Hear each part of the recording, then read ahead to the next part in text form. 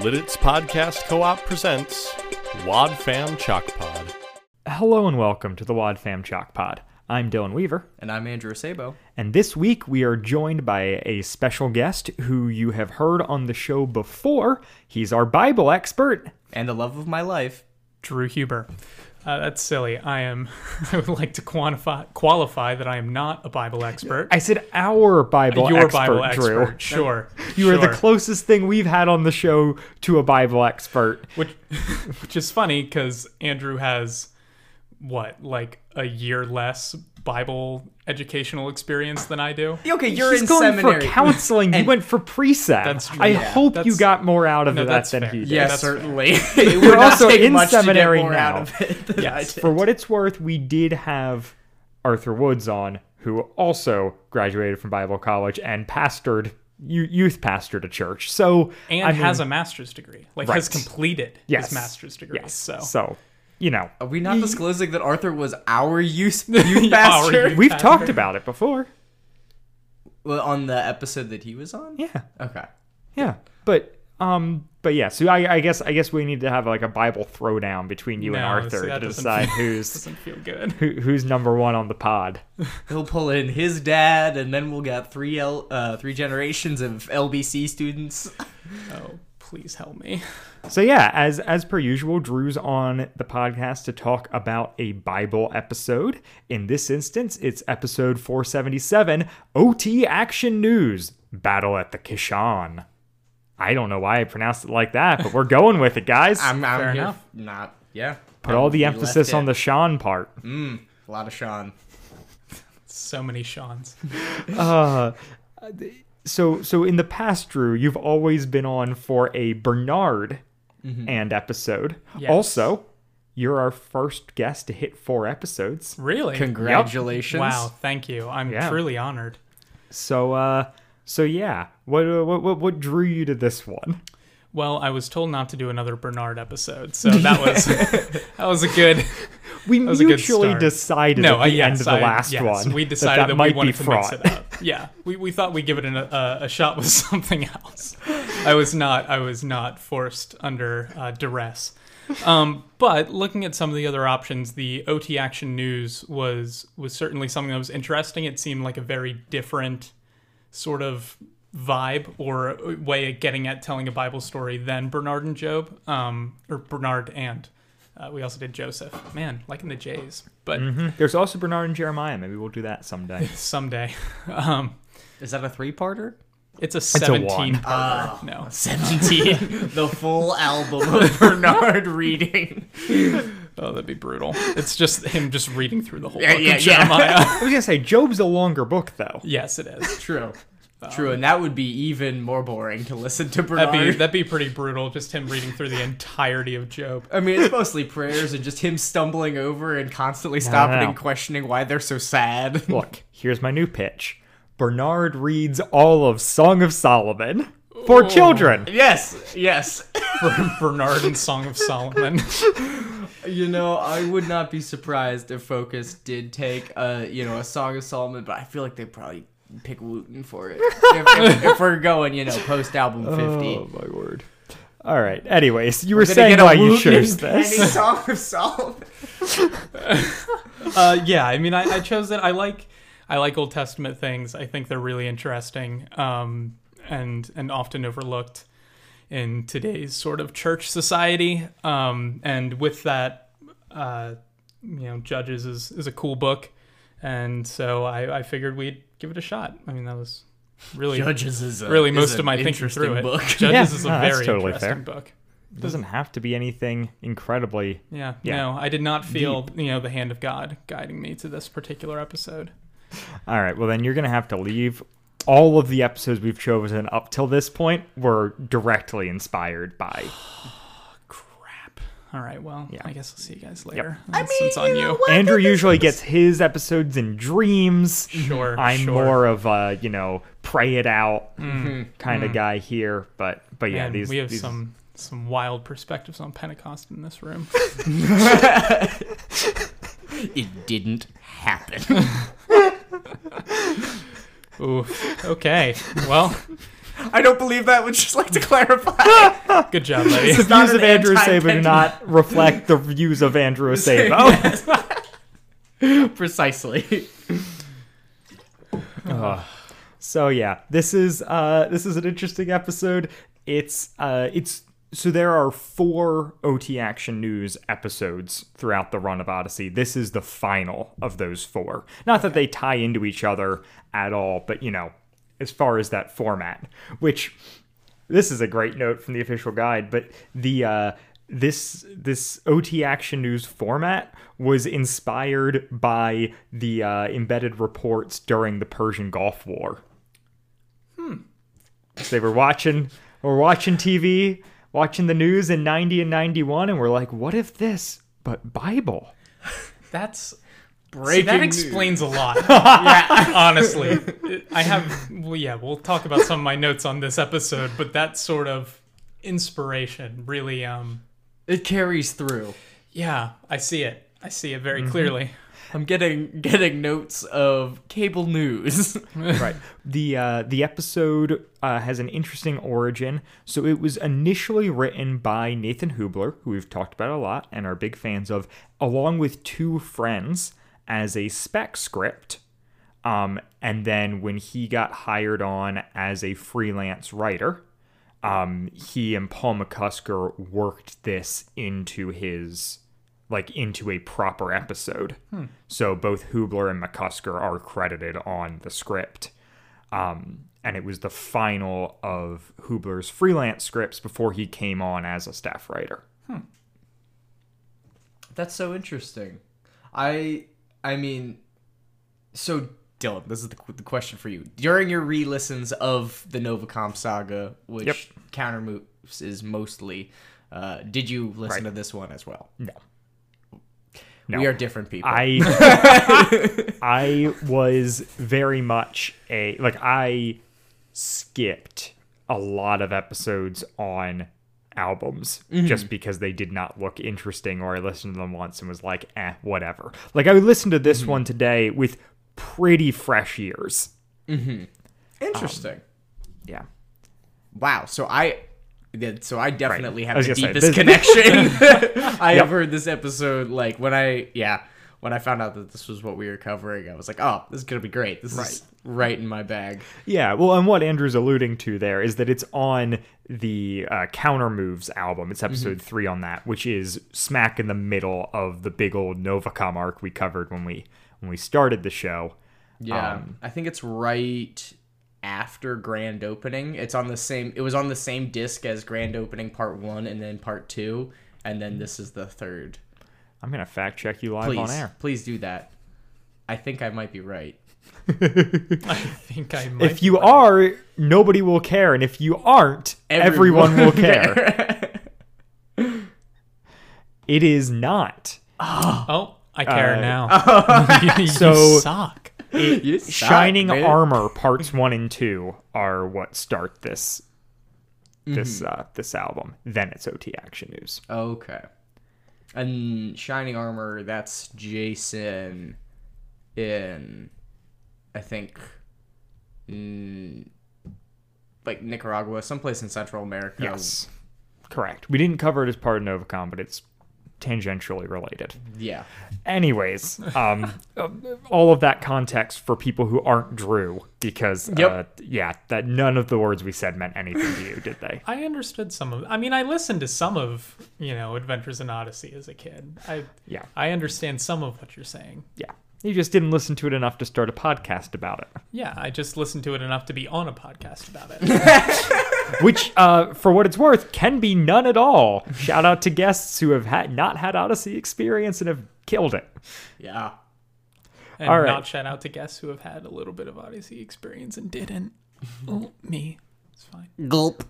Yes, Drew, your episodes are notoriously derided in our fan base. Yeah. And I will say, it does feel right to do a podcast about this episode, like report on the episode of reporting. Like it feels good sitting in a room with a bunch of mics, going over news. Well, About news. and this is our problem, is this episode does not have an Adventures in Odyssey intro. it just does the OT Action News thing, and so I don't know how to That's true. start our episode because we always do the intros that they provide. Bad Like this cold open? might just I mean it Bad might just be cold open. it might just be like we might just be starting on hello and welcome too. Yeah. Yeah. And if we did, how was it? Tweet at us. Don't. So Drew, do you want to just give us a brief summary of the Bible story that this episode is covering? Sure. So, I mean, this is Judges 4 and 5, which is the story of Deborah and Barak. So this would be the third cycle of Judges where, Israel does bad stuff and then, they have a judge raised up to free them from the oppressors that they've been put under and all that good jazz. We'll talk about that a little bit later when Whit brings it up too. But this story in general is Deborah's the judge and calls for Barak to lead an army against. I'm sorry, Drew. It's Barak. Oh, sorry. Yes, I don't- Barak. Barak. My God. Dude, I don't even know how to pronounce his name. I looked up You other can tell names it's because I wanted to say it pre-2008. right, but I clearly did a bad job. Oh, nobody Um, knows. I'm just making fun of Barak, it because they say Barak. Barak. Whichever one I say throughout the episode, you know who I'm talking. The Big B. The Big B. The I Big don't B think upstairs. I can call him that. The Big B upstairs. Barak, Barak, either or, is called by Deborah to lead an army against the Canaanites and specifically, what's his name? Sisera. There we go. Jeez. Oh yes. Yes, General Sisera. So they go and fight him and kill him and all of his men. Well, they don't really kill him, but yeah, again, we'll get into that. But the general story is this judge calls a guy to get an army together and fight the Canaanites to free them from oppression. Very nice. The kind of the whole Judges period is more or less a blind spot for me. I'm like, I know some of the bigger stories and I've read through it, but none of that has stuck. And so it was a fun thing where, like, Andrew obviously has listened to this episode a bunch, and Drew, I assume you knew the story somewhat well going into it. Yeah. So for me, I got to maybe experience it with the least amount of context and enjoy we start out with a Mandy show called Good Housekeeping throughout history with So good. with Delightful. JL, which is really fun. And also, I am listening not knowing that this is going to tie into the rest of the story. Yeah. No, I have my first note on this whole thing is that it was very cool how they split it up into these two separate stories and then end up kind of interweaving them together. Yeah. It is a well-written episode. Yes. so well written. Yeah, one of my, ultimate takeaways, which I'm sure we'll talk about again later, is that I appreciated this so much more than Bernard and Job in a way that I can't even quantify because it's less like Bernard and Job felt like they were trying to portray what they were saying as scripture. There were enough things that were direct quotes from scripture that without very clear, having a Bible open in front of you, some of the things that they said could be understood as that's what the Bible says when it wasn't. They were added extra pieces which may or may not change your takeaways from that. For sure. Whereas this one, even though there were pieces that weren't straight from the text, the fact that they're children, reporting on, at least I assume they're children. They're children. Right? They're children. Yeah, okay. Yes. For the most part. Children reporting on, war. Other than that, In the war. I was okay with some of I was more okay with some of the artistic choices they made because it didn't feel like someone, basically made their own translation of the Bible and added crap. Right. So- It is less of a direct adaptation and more in the spirit of. Yeah. Like Which it has a little bit more artistic freedom in a way that I think is really good and interesting and fun. yeah. And I think is probably where this should stick. I mean, you guys, Yeah. This is why I pitched it to you when we were kind of I think our text exchange when you were looking at episodes, you had selected this one and maybe like an Imagination Station one or something, and I was like, I think OT Action News is going to be less scriptural, but in a way that you like more. Yeah, definitely. This was very enjoyable, even just like as a listening. Like I would listen to this if I had kids and would be like fine with them listening to this and wouldn't be like, yeah, no, if we're gonna do this, we're just gonna like throw the Bible app on and have it like read through. Like that's where I am with Job and even Joseph. Like at this point, we're just gonna throw on the Bible app and we're just gonna have it read to me. Like, there's no point in listening to this Bernard episode because they didn't even have good takeaways. Right, it's fine. Anyway. No, but certainly, and I think that is a line that Odyssey walks sometimes better than others, but I agree that this OT Action News format is incredibly compelling in a way that Imagination Station adventures historically they have been, but it's a little bit more different because it's bound to the narrative of a story in a different way. Whereas like the kids that are reporting on the event, presumably kids radio, whatever, it's local television. This is a kids radio show. Yeah. So it is an audio, it's a show within a show. So this is kids in the town of Odyssey playing kids reporting on events in the Old Testament. Yeah. And other... The weird thing that they always kind of sort of, I don't know, is always a little bit awkward is like the people playing like Deborah and Barak and Sisera like are not necessarily other voices within the town of Odyssey, so it becomes a little more obscured where you're like the kids are playing themselves in this like fake news report, but a lot of the characters are not. On the opposite end, JL is played by Katie Lee, who is Connie, and she is not masking the Connie of it all. Yes. Somewhat intentionally. Like, you can tell that, oh, this is like, they pulled Connie in to play this part, not this is Katie Lee playing JL. Yeah. Which is cool and fun. Like, I think that what they do with Connie and JL, just the character of JL is really cool in the story. So, yeah, as we previously mentioned, I think it's really cool how they tied it all together. Yep. So that intro between, Mandy's just talking to JL about her tent and how she, makes it with these stakes so that it's, you got to be really strong to put in these stakes. That's what makes it such good a hammer and good steak, baby. And to me, I'm like, I'm just going to put that in the back of my mind. I don't know what that means. Weird call out, huh? Yeah. I was like, okay, whatever. She made her own tent. There's about 3 components to a tent. Yeah. So we gotta draw attention to one of them. And and then we get interrupted. That broadcast gets interrupted by breaking news from Brink Chetley. Okay, it is Brink Chetley. I wasn't sure what his name was. I couldn't tell if it was Brake Chetley, Brink Chetley. It's a riff on what is it? Chet Huntley and David Brinkley were NBC anchors. So they did Brink Chetley. Wow. That's good. You I'm 90s sorry. kids will remember. Brink Chetley. What a name. Love Brink Chetley. His name is Brink.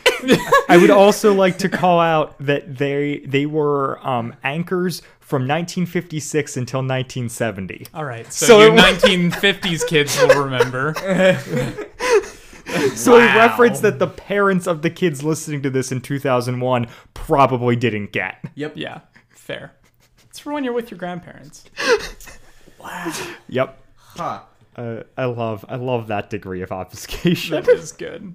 I will also, just before we move on too far from JL, it is interesting how JL like super doesn't like her husband or like the Canaanites. Like, I mean, not mention the Bible at all. Just Right. throwing that out there. In fact, the Bible says they're kind of like chill with the Canaanites. Cool. Weird that that's like such a distinct aspect of this. Like, oh, my husband, don't really like him either. Like, what? Where did this even come from? Who came up with this? I mean, it's just like TV writing at that point. Yeah, Like, it's yeah. just Yeah. like, oh, we've got like, a broad and she doesn't like her husband. Like, that's the vibe they're trying to give her. No, I get it. It just It is funny. We got to And it set it doesn't up make that sense. she's willing to kill someone. because she doesn't like her husband. We've got And to. those stupid Canaanites. You've got to soften the blow of this horrific story from Judges. Which is such. Why'd they pick this? Well, yeah, we'll get it. Never mind. I mean, Judges is full of like really, high action stories and Yeah. whatever, but it's also like within the spectrum of Israel's history, not a good time. No, rather dark, rather bloody and gross, It'd be like and if not like a somebody- child's story. Yeah, it'd be like if somebody made like a documentary about like homeless people fighting over food scraps during the Great Depression. Like it's like okay, I get it. It's a part of American history, but like this is the part. I mean, you mean Squid Game? yes, Squid Game. The thing I think, like, the thing I appreciate, though, is that they decided to adapt this piece of text Oh yeah. No, I for mean, that's children. fair. That's Like, fair. it is both, like, a why did they do this, and also, like, cool that they did this. Yeah. Because the reason I'm not hyper familiar with this passage is because there wasn't a VeggieTales about it. And because it didn't, we didn't, Was get... there details about Deborah? I don't. I can't imagine. Not in the Battle Not, of not, Kishon. not when I was around VeggieTales. Not Not when I with was so much around. emphasis on tent pegs. But like, Well, okay. it's not the kind of story that you tell with a felt board. Like it. Although I mean, sign me up. I think I've seen. I called it a felt board. It's a flannel graph. I'm so sorry, people. What? I might forgive you. Are you talking about the little felt shapes that get moved on the? Yeah. Okay, that's what that's It's a, called. it's a flannel graph. Wow, what a great word! Yeah, I can't believe you know. forgot it, Dylan. I know. Egg on my face. So it looks like there is at least a silly song with Larry about That Deborah. mentions Deborah. Okay. At least. I wasn't willing to pay $5 to get past the paywall to see about the rest of this. Regardless. Yes, you Like, make a good it's- point. I It is like cool that that they. Underrepresented Bible stories. Well, and yeah. Underrepresented. Underrepresented. That's how you say that word. Thank you. It's fine. My- good. But like, I need to I stop think that is recording part podcasts. of what the OT Action News format allows them to do is to take stories that are particularly brief and less covered. Yeah. Because the other ones, like they have one on Jephthah, a name Are that they I will all never. judges? No, because there's also the first one is Abraham, Lot, and Sodom. Love to cover that one with you someday, Drew. That'd be interesting. And the second one is Jericho. Okay. And Interesting. And then Japheth and and this one. yeah. I remember the On Solid Ground one, and what I can say is the part of that episode that is seared into my brain is the sound that Lot makes when she turns around. So I anxiously await talking about that with us. You want to hear people turn into salt? Yes. I don't. Take a hard It's pass. not a good time, Oh. but that makes the best podcast. All right. So then we've got Brink cuts over to Alex Jefferson, who is covering stuff on the ground. And this is where I was like, boy, I know nothing about Deborah. This is quality. Oh, Deborah's great. I mean, she was one of the good judges. She was a good judge. She was not a bad judge. Yes. And those are the only two qualifiers in the book There of are judges. good judges and there are bad Bad judges. judges. No, I like this. I thought that it was it was a pretty good adaptation of that at least specific passage. My biggest issue is the one I'm sure that you all are dying to talk about, which is the weird flex on women that they do. Yes, that is the only thing I have notes on. Because I mean, not quite, but like close to it. Because that isn't in there. It's not in the Bible. Like, I mean, so they talk about a woman will kill Sisera, but it's not like a flex, and it's not like because of that. Like, it's not a punishment to him, and he's not torn up about it. He never once says anything about it. And in the audio, he's like, wait, what, dude? A girl's gonna do it, dude? What? And then, like, Alex goes up to Deborah and is like, what'd you say about a girl? And she's like, yeah. And he's like, isn't that a little weird? And she was like, I don't know. He goes like, and he goes like, you're gonna be that. Well, like, you're going into battle. You're gonna be that woman. And he's like, a woman going into battle this day and age. Yeah, like, wait, you're not. This day and age, you are 8. My God, you don't even know what a day and age is, dude. You gotta hit a decade mark before you're talking about day and age, my friend. I will say Deborah's comment about like God's will being done with or without her felt right. Like that felt like a good Deborah Judge answer. But then like, man, they don't leave the fact that a woman's gonna kill Sisera alone. Like that's like a key theme. Well, but then they never resolve it. Well, the thing is that because what's the other guy's name? The General Barak. Because Barak wasn't faithful to God in, going down right away or whatever in victory, and because he went to Deborah, they're pitching it as his lack of faith is the reason that this woman, a lesser, air quote, member of society is going to defeat Sisera. Right, it's the like God's will be done with or without you. Yeah. So he had with or without you. 10 seconds or less, Andrew. No copyright. Less than 10 seconds. We're good. The story portrayed it as like, so he initially asked for Deborah to come with him. That was the only thing. So like she gathered him and said, hey, you got to go down and do this. And he was like, you're going to come with me, right? And she's like, yes. But because of that, now it's going to be a woman that kills him, and you're not going to get any glory for it, so suck it. Yeah. That's what happens on the audio. And that's, like, the whole exchange is so much less than that in the Bible. Like, it's not... Would you care to read? I would love to read. So Barak said to her, if you go with me, I will go. If you will not go with me, I will not go. And she said, I will surely go with you. Nevertheless, the road on which you are going will not lead to your glory, for the Lord will sell Sisera into the hand of a woman. Then Deborah arose and went with Barak to Kadesh. And Barak called out Zebulun and Naphtali to Kadesh, and blah, blah, blah, blah. Like, that's it. Like, it's not a punishment. It's not a... like. Well, I mean, the fact that, like, he won't get any glory is... I mean, that's in the text. You just read that. It says that he's not going to get any glory, but it doesn't feel like that's a punitive thing. Yeah, like that, at least to me, that didn't feel like because you've asked me to go with you, now it's punitive. I feel like that's just the nature of how this was going to go down anyway. At least that's my reading of it. Certainly, there is obviously my reading is colored by the fact that I listened to the episode first. So like, there is that.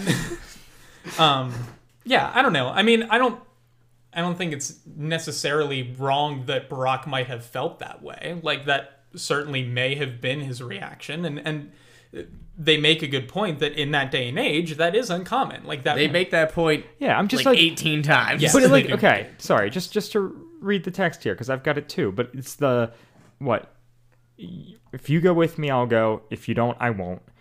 And then she says, I will go with you, but because of the way you are going about this, the honor will not be yours.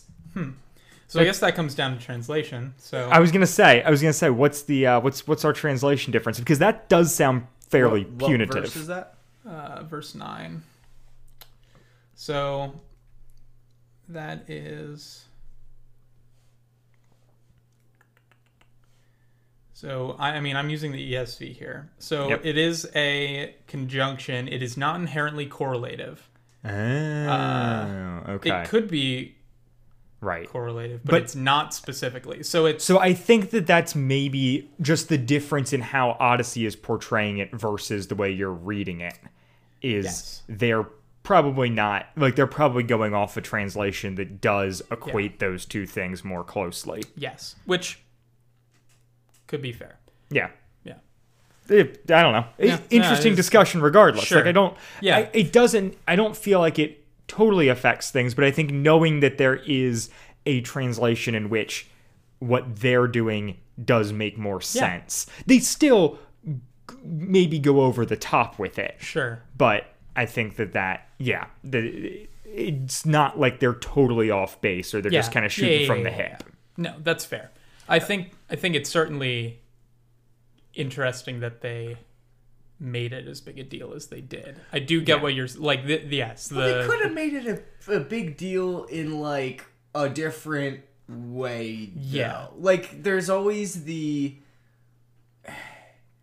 I'm sorry. I'm blanking on the name of the prostitute that helped Rahab.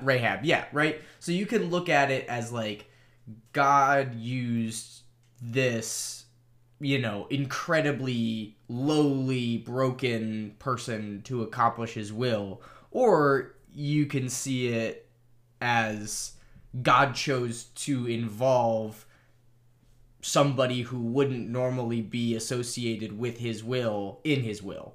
Yeah.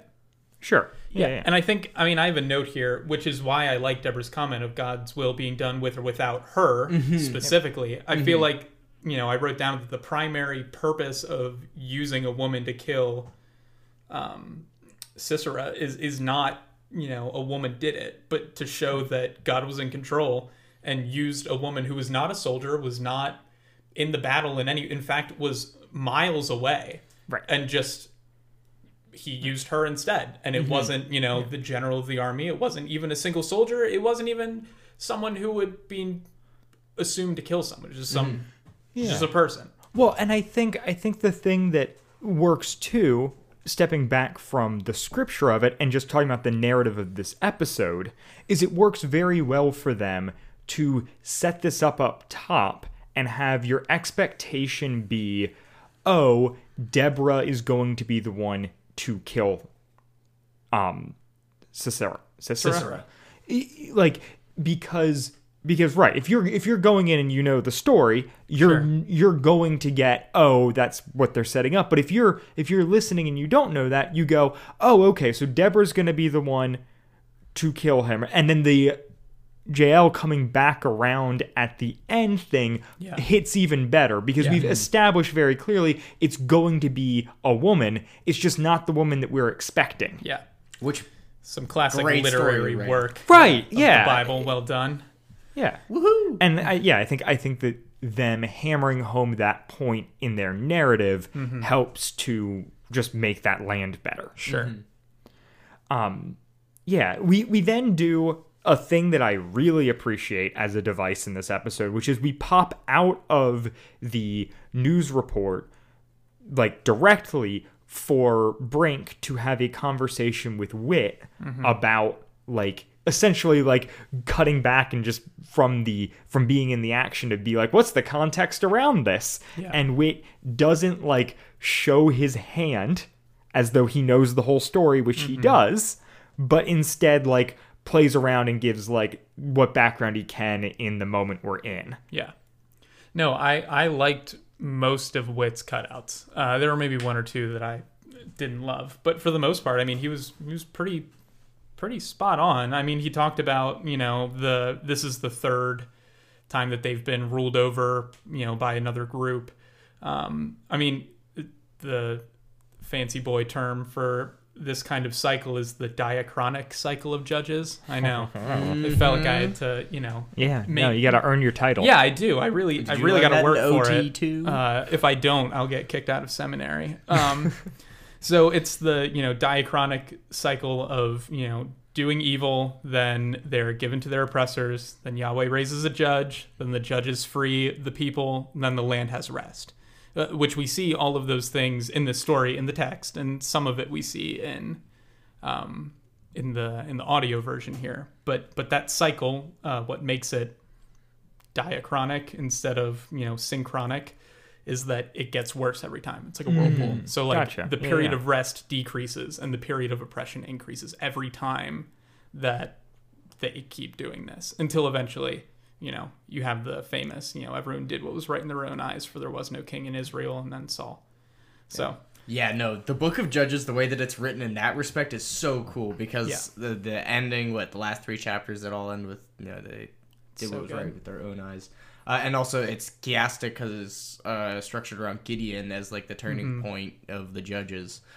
So like that's where the ratio of like rest pivots. But this is before that. So this is when Israel is doing bad, but not as bad as they're going to be. yeah, this is still pretty early in the Right. crappy vibes. But Before things peak and they need a king. We are, Yeah.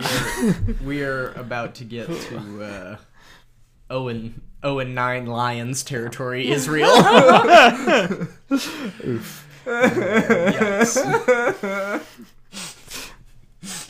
I did like Witt's sort of clarification that it wasn't slavery, but like oppression, which I think is a really good, that's a good point to make. Like, this wasn't like when they were in Egypt and were slaves to the Egyptians. This is another country has come in and plundered them and taken all of their stuff and burned their food and taken their weapons and is like oppressively lording over them. Right. They're not slaves. It's an occupation, But, yeah. not like an enslavement. Ownership. Yeah.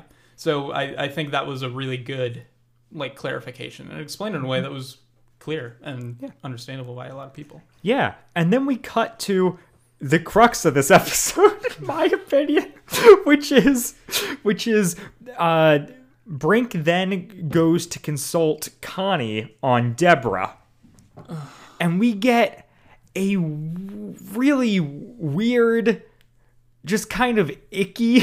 I hate Yeah. every second of this exchange. big deal, Mama? We're done. You're done now, Connie. Yeah. Yeah. Yeah. So it's an argument. He goes to Connie as the expert on Deborah. Connie uses this as an opportunity to talk about like a lack of representation of women in the Bible and how she thinks that it's super cool. Is that this like a normal thing Deborah's for her? here. Is that like her bit or not? No. She's been historically used as like the whiny feminine Right. character, though. Right. So like it feels very in line for her in Yep. this situation to be like, why aren't there more girls in the Bible? And But then- like, right, but it's a legit argument that they treat like, oh, shut up, Connie. right. This Yeah. is the problem. It's such a weird choice for the show to give voice to those issues and at the same time just shut them down left and right and make it a joke. Yep. It didn't feel good. It's No. very sitcom-y. No, I was like, oh, okay, Connie's gonna get to, what, why did we do this? Yeah. Like, why include it only to poo-poo it Yeah. and call that a joke? Yeah. Like, Brink makes a decent point. Like, it is wild for that to be a thing at that time. Cool, great. Not a bad point. But then you, like... it's so bad. It's just so bad. You're done, Connie. Like, oh no. Yeah. Yeah. I mean, yeah. It's not good. There's no... Connie deserves better. I mean, I think that, yeah, you can spin it the other angle and mention how unique and valuable it is that, where women are included in the Bible is in unexpected but very powerful ways. And this is an example of that. In 2 ways. Like, this is like a double kill. This is a great example of this. Yeah. And it's just, yeah, I don't know. The whole exchange is just frustrating because it feels like, It came out in 2001. yeah. I mean, it feels 20 years like, ago. it feels like the writer's room has an axe to grind. Yeah. Which is like- from It 20 really years does. before Which is like, 2001. right, where it's like, oh, we hear this objection and these comments raised all the time. Let's just shut them down in a way that's not at all meaningful or insightful. And just be like, oh, it's dumb that you would raise these objections. Oh, yes, and this is also for children. This is supposed to, like, nurture their minds. Right, and it's like, Let's it's nurture like, them no. by just shutting them down. Right, exactly. No, guys, it's dumb that you would, like, have questions about the lack of women in a lot of the Bible. Yeah. Like, it's such a, it's such just a, it just feels so, like, Bad. yeah. Yucky. It's Yeah. just gross and unnecessary. Yeah. It's like you went out of your way in a story that is chock full of strong women and has, like, is an interesting, like, interrogation of that. And they're making, like, the discussion that we talked about earlier of, like, oh man, a woman going into battle, like, that's, like, at this time, like, they are drawing attention to this being unusual and important. And then... But then... They don't actually. And then they just But then they poop don't on actually think Connie. it's important. Yeah. They think that, like, obvious. Like, Be quiet, I don't Connie. know. I feel like I'm not able to land the plane on my frustrations here, but just know that they're there. Yeah, and I think, I mean, the point that you made about it being completely unnecessary, I think is what really bothered me. Like, you didn't have to have this bit with Connie in. Right. Like, this didn't have to be there. It's not long. It's not like you really needed, like, a ton of space for filler. Like, it was like a 1 minute at most conversation where it was just making Connie look bad for asking these questions, and then Brink just being like, yeah, no, we're not gonna even go there. Well, then don't bring it up in the we're gonna first place. cut you off. It's like, what were they going to Connie to talk about?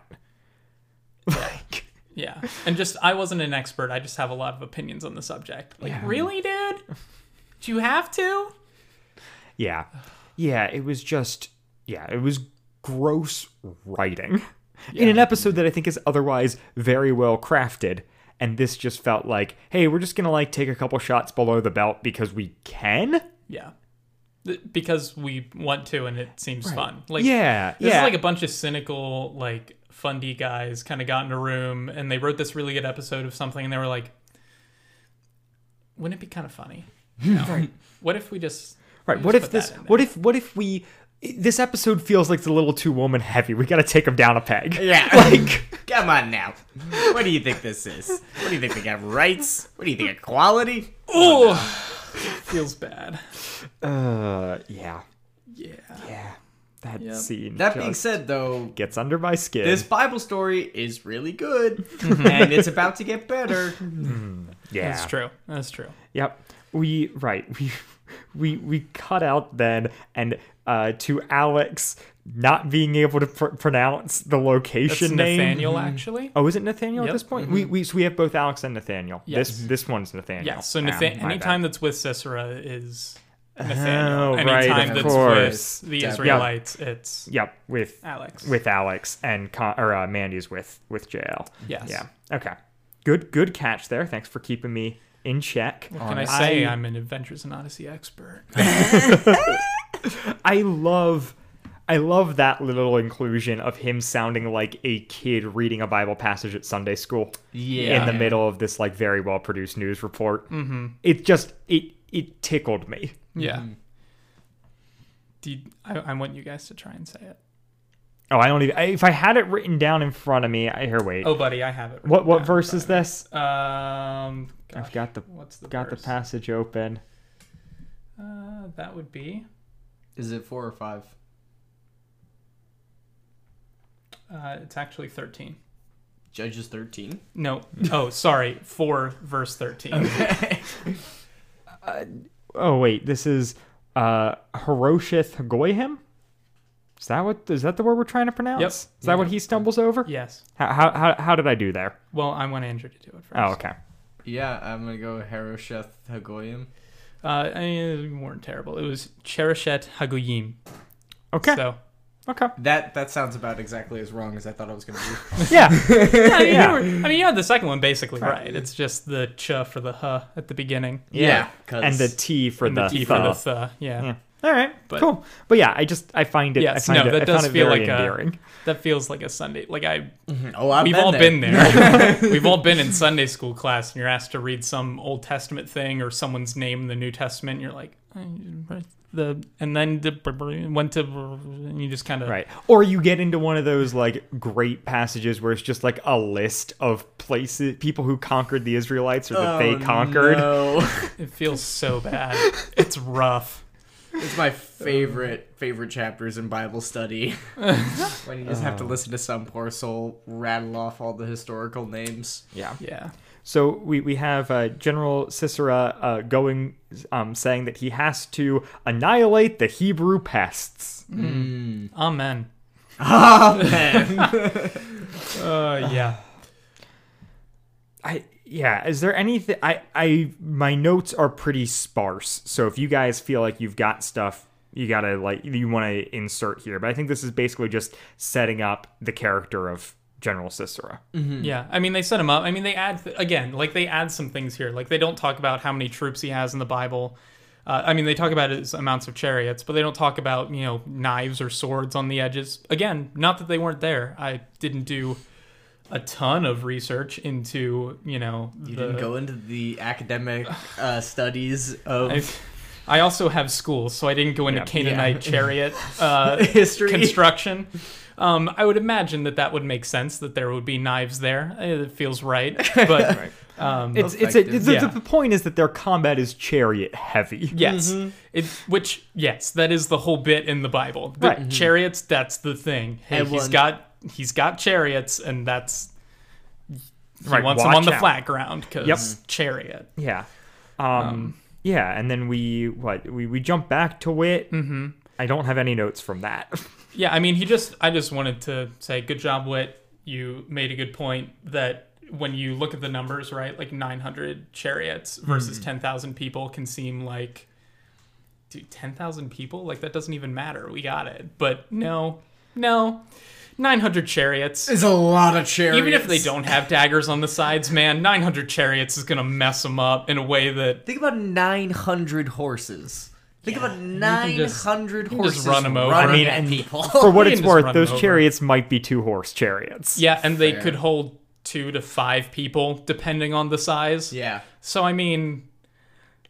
Yeah. Plus, I mean, it talks about he also has other grounds. So, like, it's not even close. Right. Like, the point of this that I made is, like, without God's help, like, there is not even a chance. Like, this is... Well, they were coming... The whole point is that they're on the top of the mountain, they're safe up there, and then they end up coming down. Yeah. That's death. Which isn't discussed scripturally, but is a good point that we can understand through cultural context, which they actually did a good job in that sense of pulling out that context of, like, being up on the hill was actually really good for them. And so the fact that Deborah's telling him, go down the hill into the valley, which... as an adult reader who has, commentaries and things like that, like, we would go and seek to understand and, would come to that conclusion. But this does a really good job of, filling in those gaps for the kids. So it's not like, well, why does it matter that she told him to go down the mountain? It's like, Right. Because we set this up here so that when Deborah says, like, all right, we're going to head down the mountain, you understand as a child listening, oh, Israel is losing their only advantage right now. Like, they were already set up to lose, and this was like, and now they just, like, got their knees cut out from under them. Yeah. Not literally by chariots with wheels, but figuratively by what God commanded. Yeah. Or exactly. what Deborah communicated. Yeah. No, absolutely. I think that was a really good...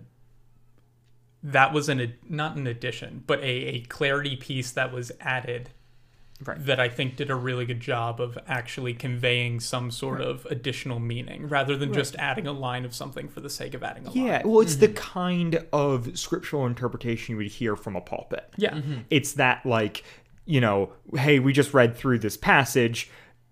Let's, like, establish a couple things that would build this out to get you a clearer picture of what's going on and what the significance is here. And I think that's part of why I appreciated this more than something like Bernard and Job, because there's an additional level of commentary here by Wit that pulls us out and explains in some ways where, textual interpretations differ or contextual pieces that may not actually be there, but he's like giving this clarity, and it doesn't sound like, he's reading the Bible. Like it's, hey, this is how we understand this, or this is how Christian culture has come to interpret these things. And I feel like that was a much more palatable and enjoyable way of kind of interpreting. Right. Well, it's a way of going, hey, here's a bunch of people acting this out. Now let's talk about what that's based on. Yeah.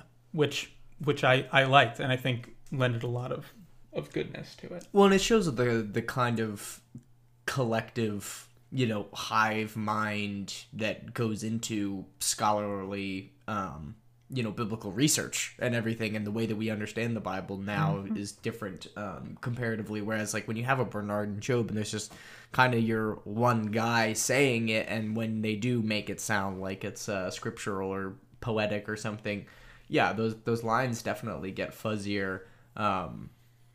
And I think it's just a result of a single storyteller as opposed to, a mock news coverage with experts and people on site and such.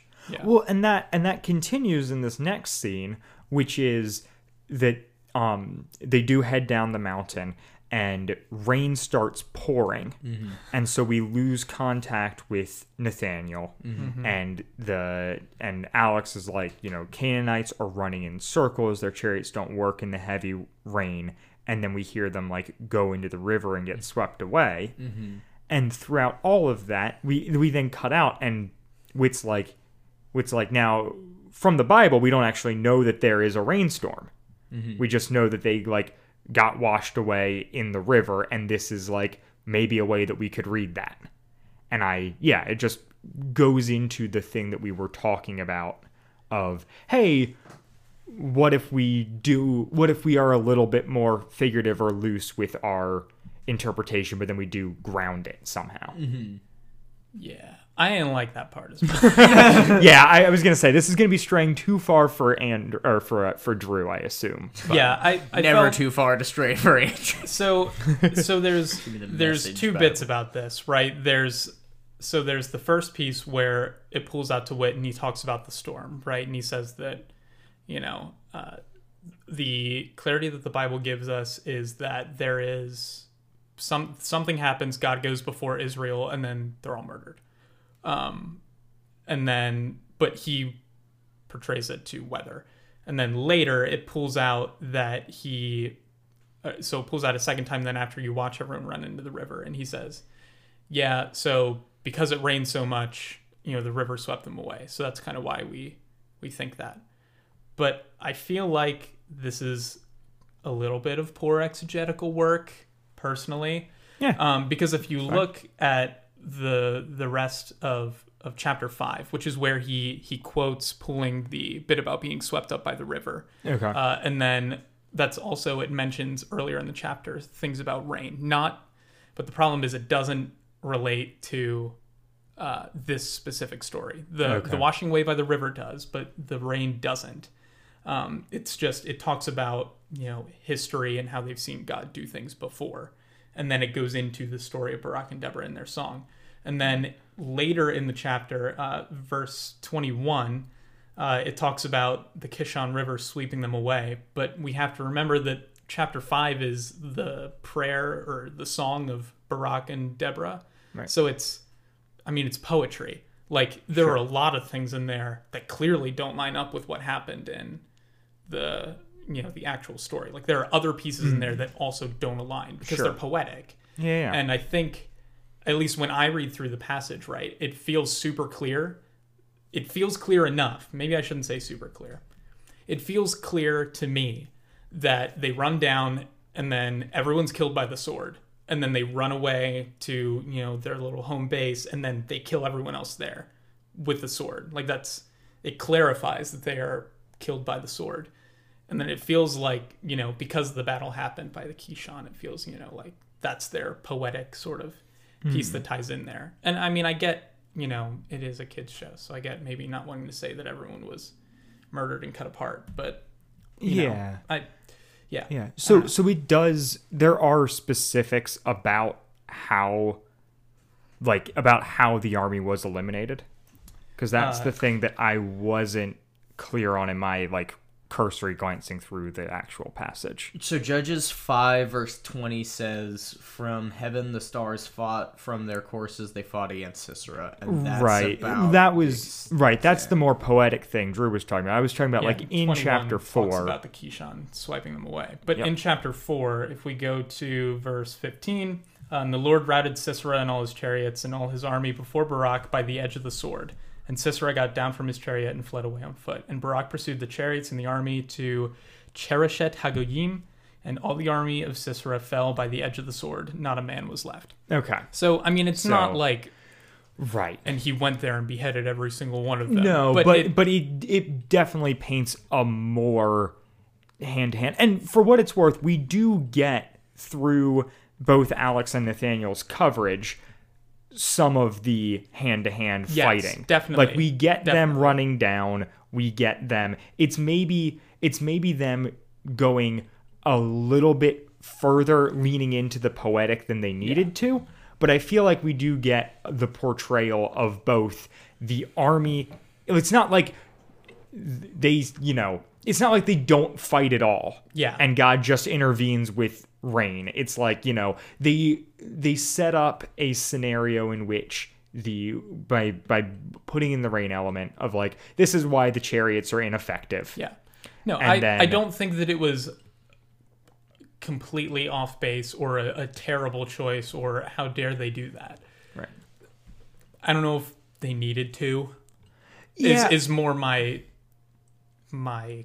like, I don't know. I tend to err on the side of if we don't have to add something, then we shouldn't. Like, scripture's Sure. good enough on its own. Like, Yeah. not that, I mean, I enjoyed this episode. I really Yeah, did. yeah. This Oh, was I know, way I know. better than the other ones that I listened to. But it's just it's interesting to interrogate stuff like this because I tend to land on more of because I think also because I approach Adventures in Odyssey in general from such of a storytelling perspective. Yeah. And I'm like, I understand why the logistics of the episode, a really good way to portray this is we're bringing in the rain, they're fighting them, we hear plenty of sounds of combat, and we get who is it? Oh, I'm pretty sure it's Alex, like talking about like all the violence and how gruesome it is, and like having But a also bit of how cool it is. Yeah. right. Yes, Which I have an issue yes, with, he is but- very excited about the way death. the Israelites are winning this fight, Yeah. but grossed out by like the way it looks. Yeah. And so I can appreciate why the show goes this route, and I appreciate that it's not just shooting from the hip. It is basing it on something, but it's a loose interpretation because this is a verse in the chapter is them beating them, and it has to be a bigger point of the episode. Yeah. Yeah. Like it would be tough for it to just be Alex and Nathaniel going like, oh yeah, they won the combat that they shouldn't have. Like we just watched like the Israelites just completely overwhelm and destroy them. And I feel like that,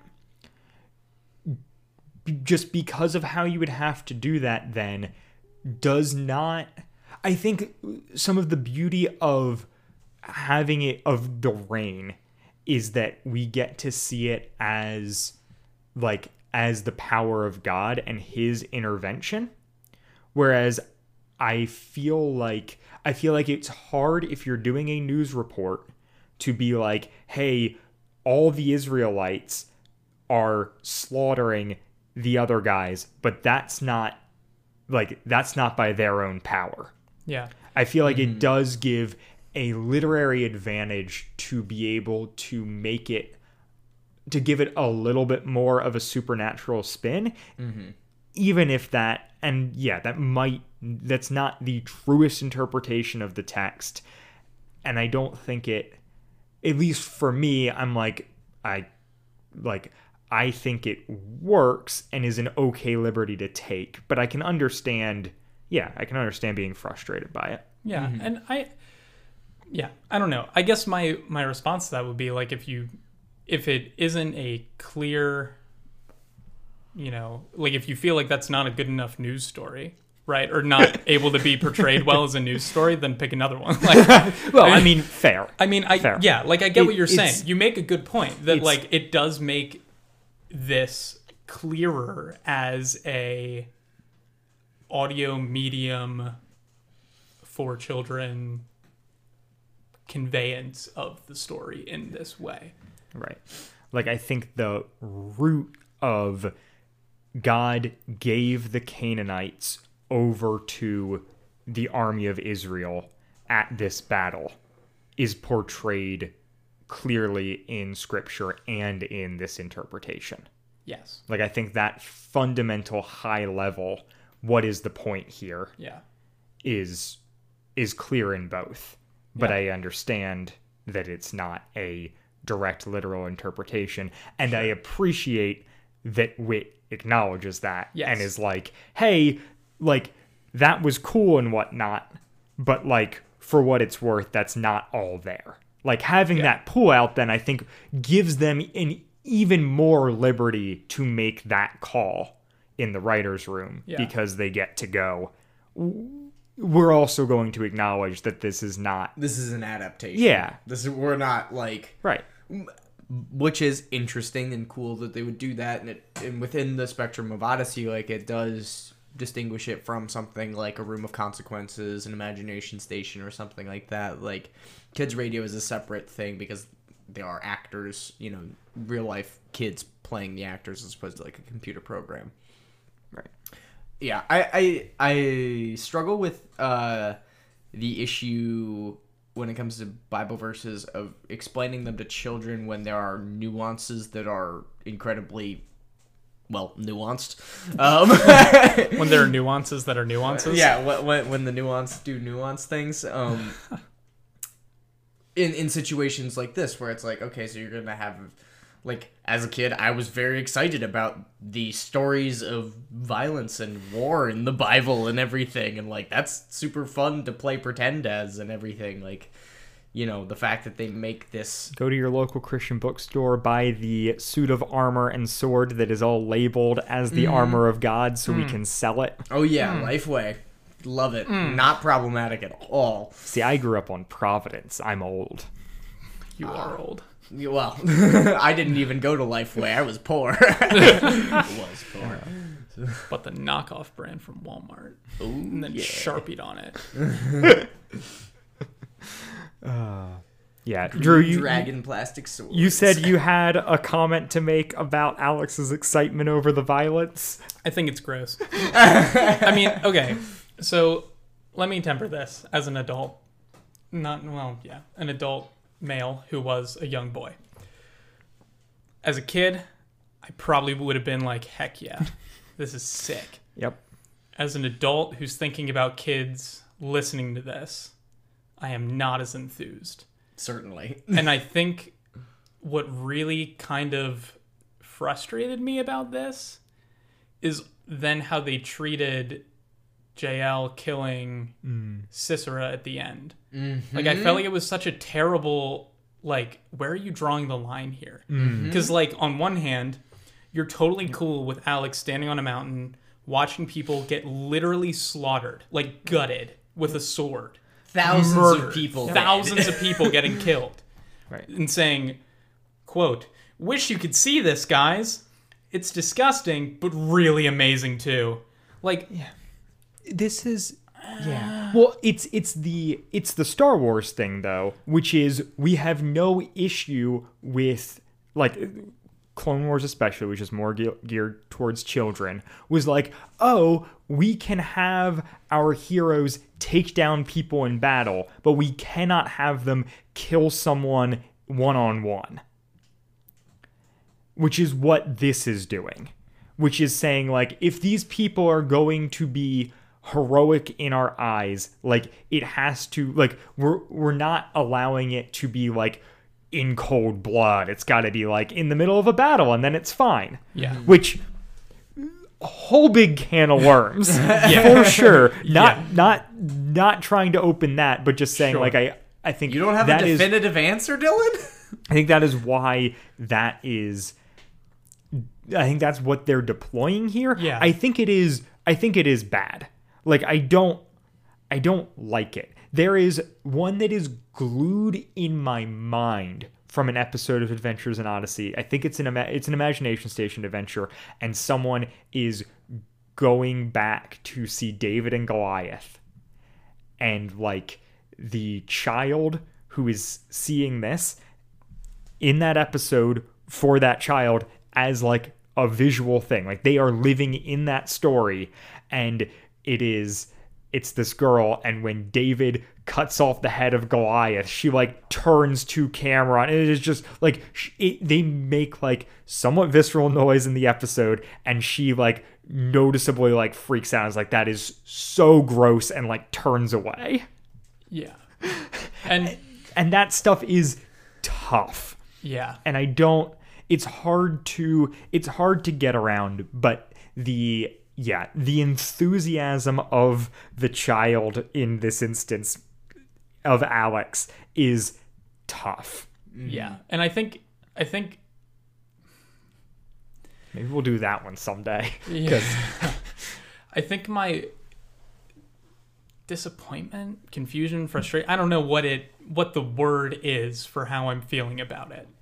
Is this almost double standard of like, oh, well, we want to protect the kids from this violence. And Mandy, when, Yep. JL, puts a stake through Sisera's head and you hear the ping and a scream, Right.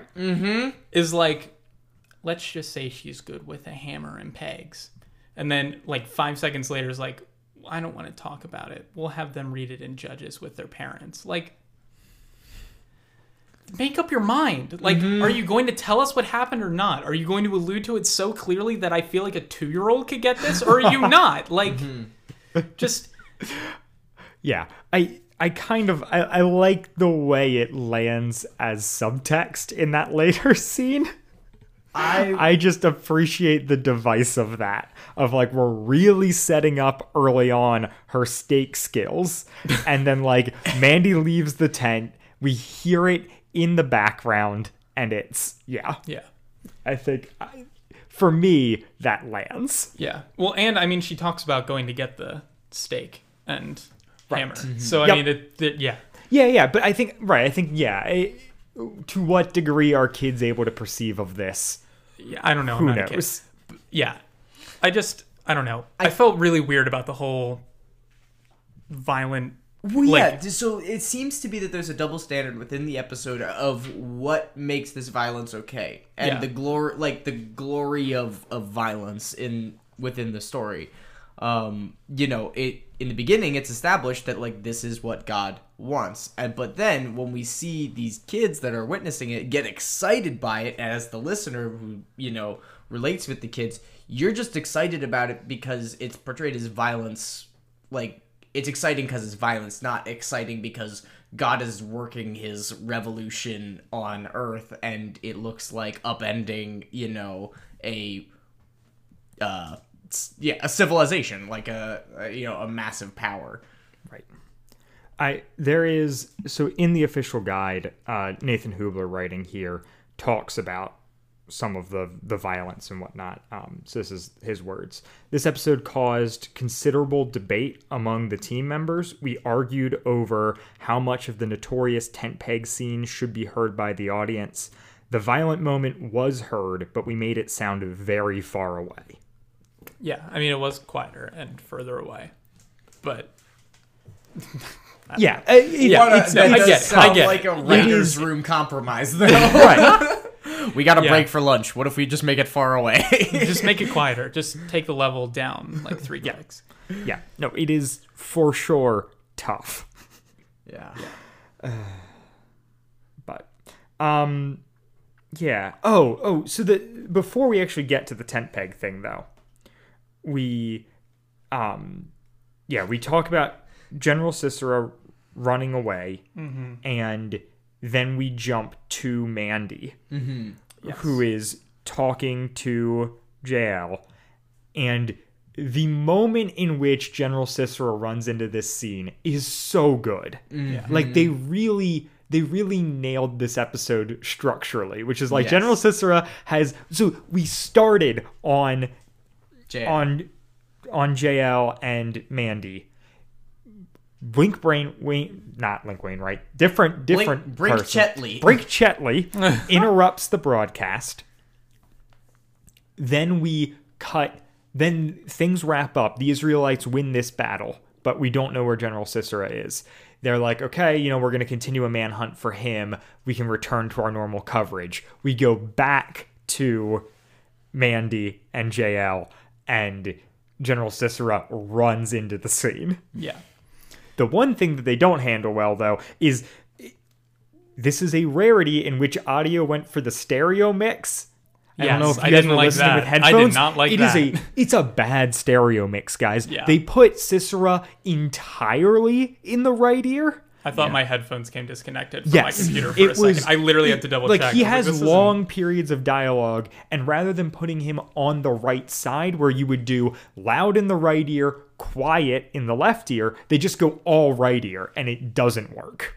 Yeah, the problem was I had my headphones with my right thing, like my right ear cup off. So like, I had listened to it in the car earlier, and then I was listening to it again for the second or third time, like writing notes, and I'm like, wait, he's supposed to be talking, and I hear like mumbles from like The cup. behind my ear with the ear cup against my head, and was like, oh, okay, well, they just did a bad mix. That's cool. Every once in a while, they break out the stereo, and I always find it funny when and why.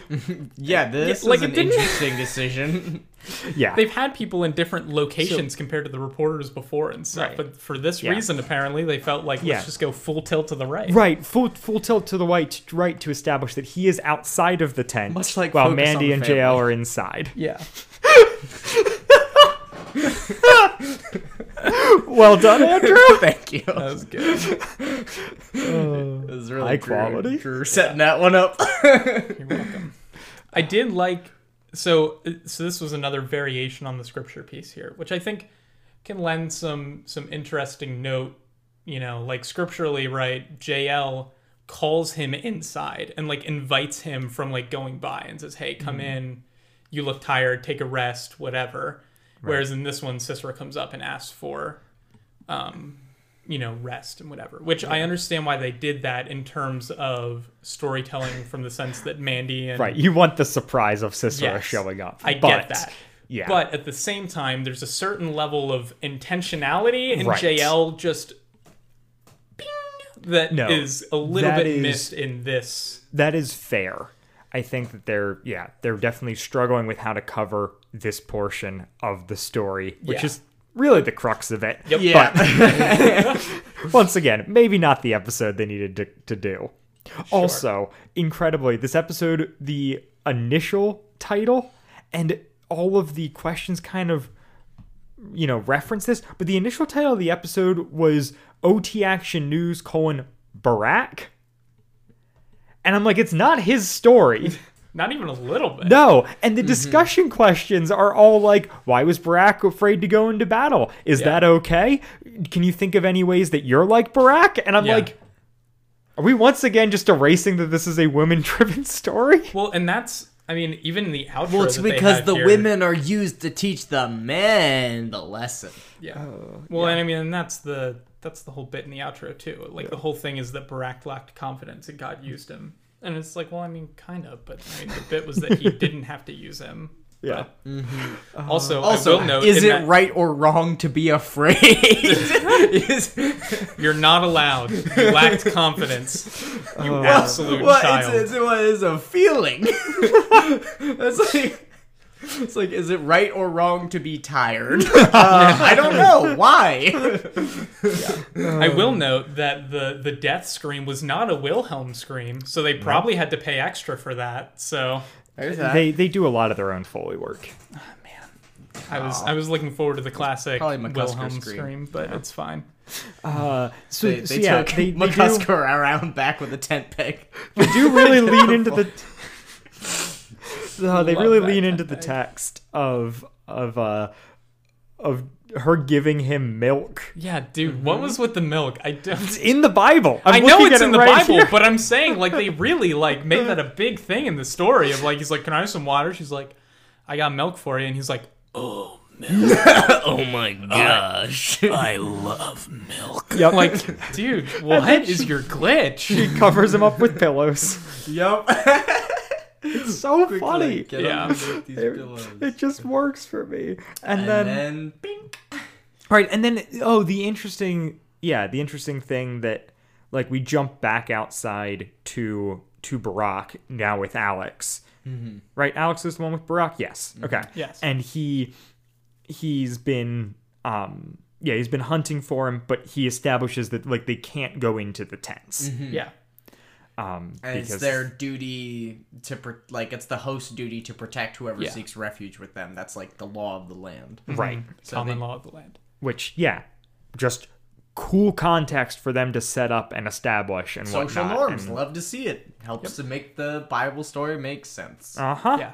And then Mandy walks out, or like, Jael kicks Mandy out of the tent, and Alex stumbles into her and like is like, "Hey, what's going on?" And she's like, "Oh, he's we found Sisera. He's in the tent over there with Jael." And then like we hear the tent peg, and she's like, Was. yeah, It's not going to be a pleasant meeting. Yeah. I'm sorry. exactly. Also, I know why they cut. I mean, I agree that talking about putting a tent peg in someone's head probably isn't great for kids. Yeah. But I would like to note for the It's a older people that are brutal way to listening. do it. It talks about how she put the tent peg in him, and she went softly to him and drove the peg into his temple until it went down and into the ground while he was lying fast asleep from weariness. Period. So he died. Period. Just let me just take this, line it up with your Hey guys, if you're gonna do this at home, temple to the ground, Yes. all the way. Yeah. So he died. Yep. This is before we knew how sensitive brains were, so we just really We were like, there's a soft spot there. Let's just all the way through. Yeah. Just pin him to the ground so at least he can't. If run it away. takes a couple swings, it doesn't matter. Just make sure But it it goes didn't all the for way her, through. No. Andrew, because she knew her way around a hammer and some pegs. It's So. all about the follow through. Just Man. straight. All about the follow. Look, I Straight through know the we've skull. talked about stuff we like and don't like, but man, I am just smiling talking about this episode now. Yeah. Like I love the conclusion it brings. I think that the like off screen in an audio medium, but like the off-screen killing of Sisera works very well, and I think it's funny when Mandy's like, "Hey guys, we're not going to go into details here, but if you want to read it, go to Judges." And then we go out on a little bit more of Wit just being like, "Yeah, we don't actually know why Jael decided to kill Sisera. That's not in the text. Yeah. We can take our guesses or whatever, but like, yeah." Yeah. Oh, I just love a good Paul Hurlinger wit. I do. I love Paul Hurlinger's wit. I love any time that we are like that anything is willing to acknowledge like, hey, we don't know. This is what we Like, think, yeah. but this is what we know. Yeah. And I liked Wit throughout this whole bit. I appreciated his commentary throughout the whole thing. I feel like sometimes I don't like Wit, and I feel like he's a villain. But in this Yes, case, I liked Wit. He is. Occasionally, especially recently. So in this one, I like Wit, and I like liking Wit. It makes me feel good inside. Yes. But I also liked his bit at the end where he's like we don't know why she killed Sisera. We don't. But that doesn't really matter for this story. The point was not why she killed Sisera. The point was by doing that, she fulfilled God's prophecy. Yep. And that ultimately is the point. Like the point Right. isn't she killed him because she was, married to a Kenite and she liked the Israelites. Who Right. knows? The Yeah. point is she killed him and that fulfilled the prophecy of God. And it didn't take Barak, it didn't take Deborah, it didn't take a soldier. It didn't take an anyone. Israelite. Yep. Didn't Like we didn't need one of God's chosen people. His will is going to get done regardless. Yes. And Gotta I love it. really In the Old Testament, even. yeah, I really appreciated the way that he laid that out clearly, and in a way that was just super straightforward. And yeah, I like that. Yeah. This is the image of the woman. I believe is that Deborah? Is that supposed That would to be Deborah, probably. Yeah, I Yeah. think so. I would have to imagine because there's no tent peg. Yeah. But it appears to be a slumped man in the background.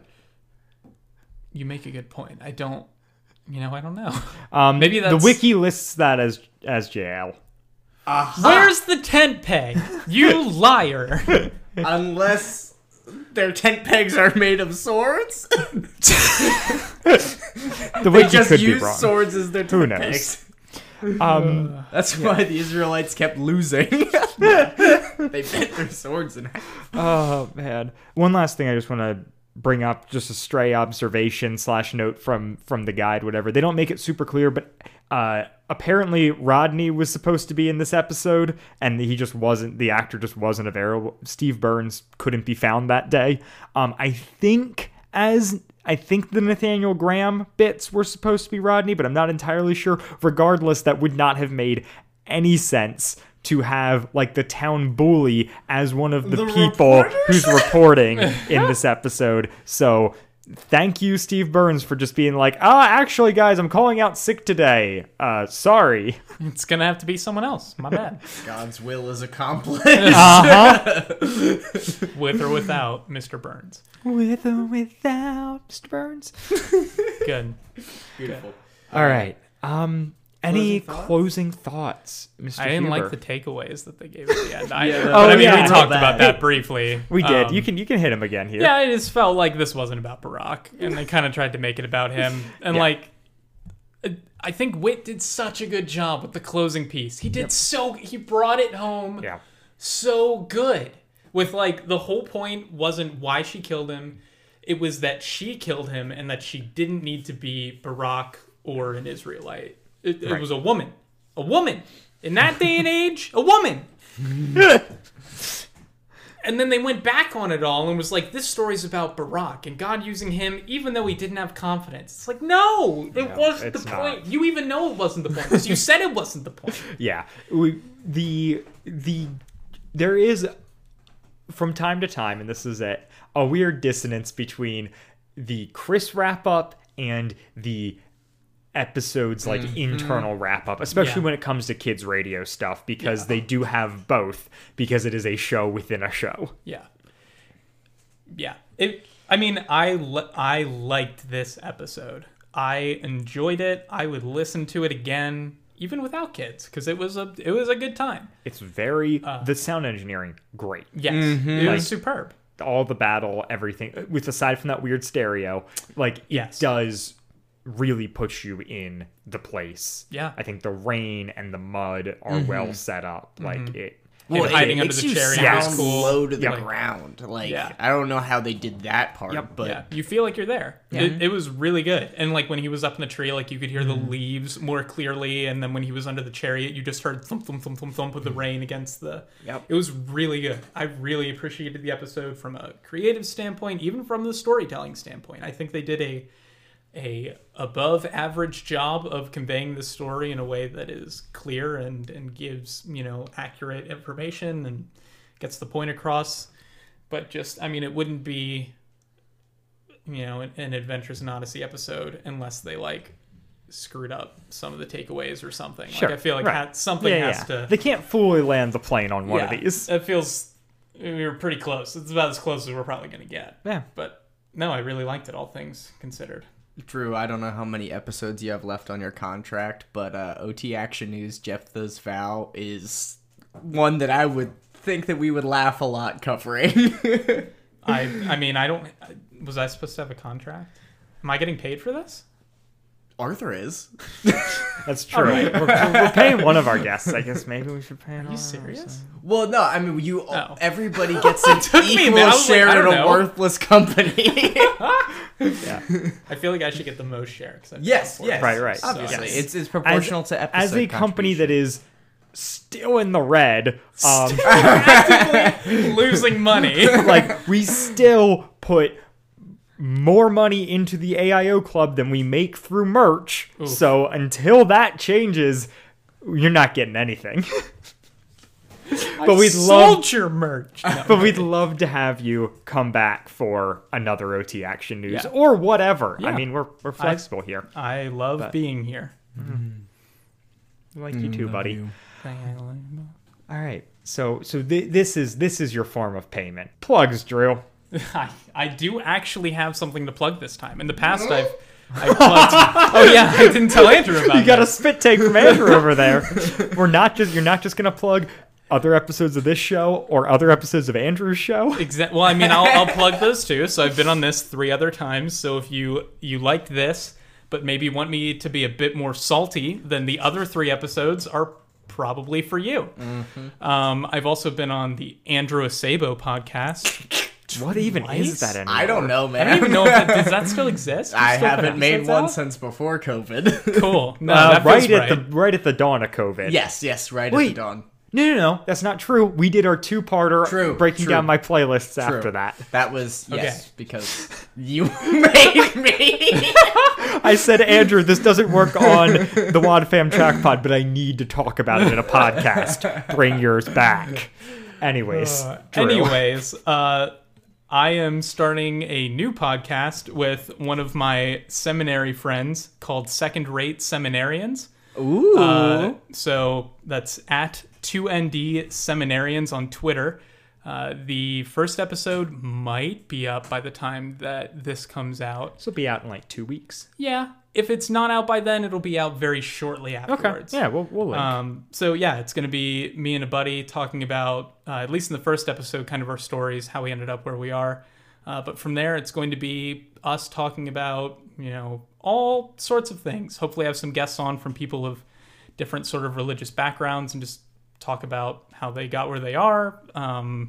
Discussions between the two of us about modern things in Christianity, about being in seminary, all sorts of good stuff as it pertains to being a second-rate seminarian, because we're not that great.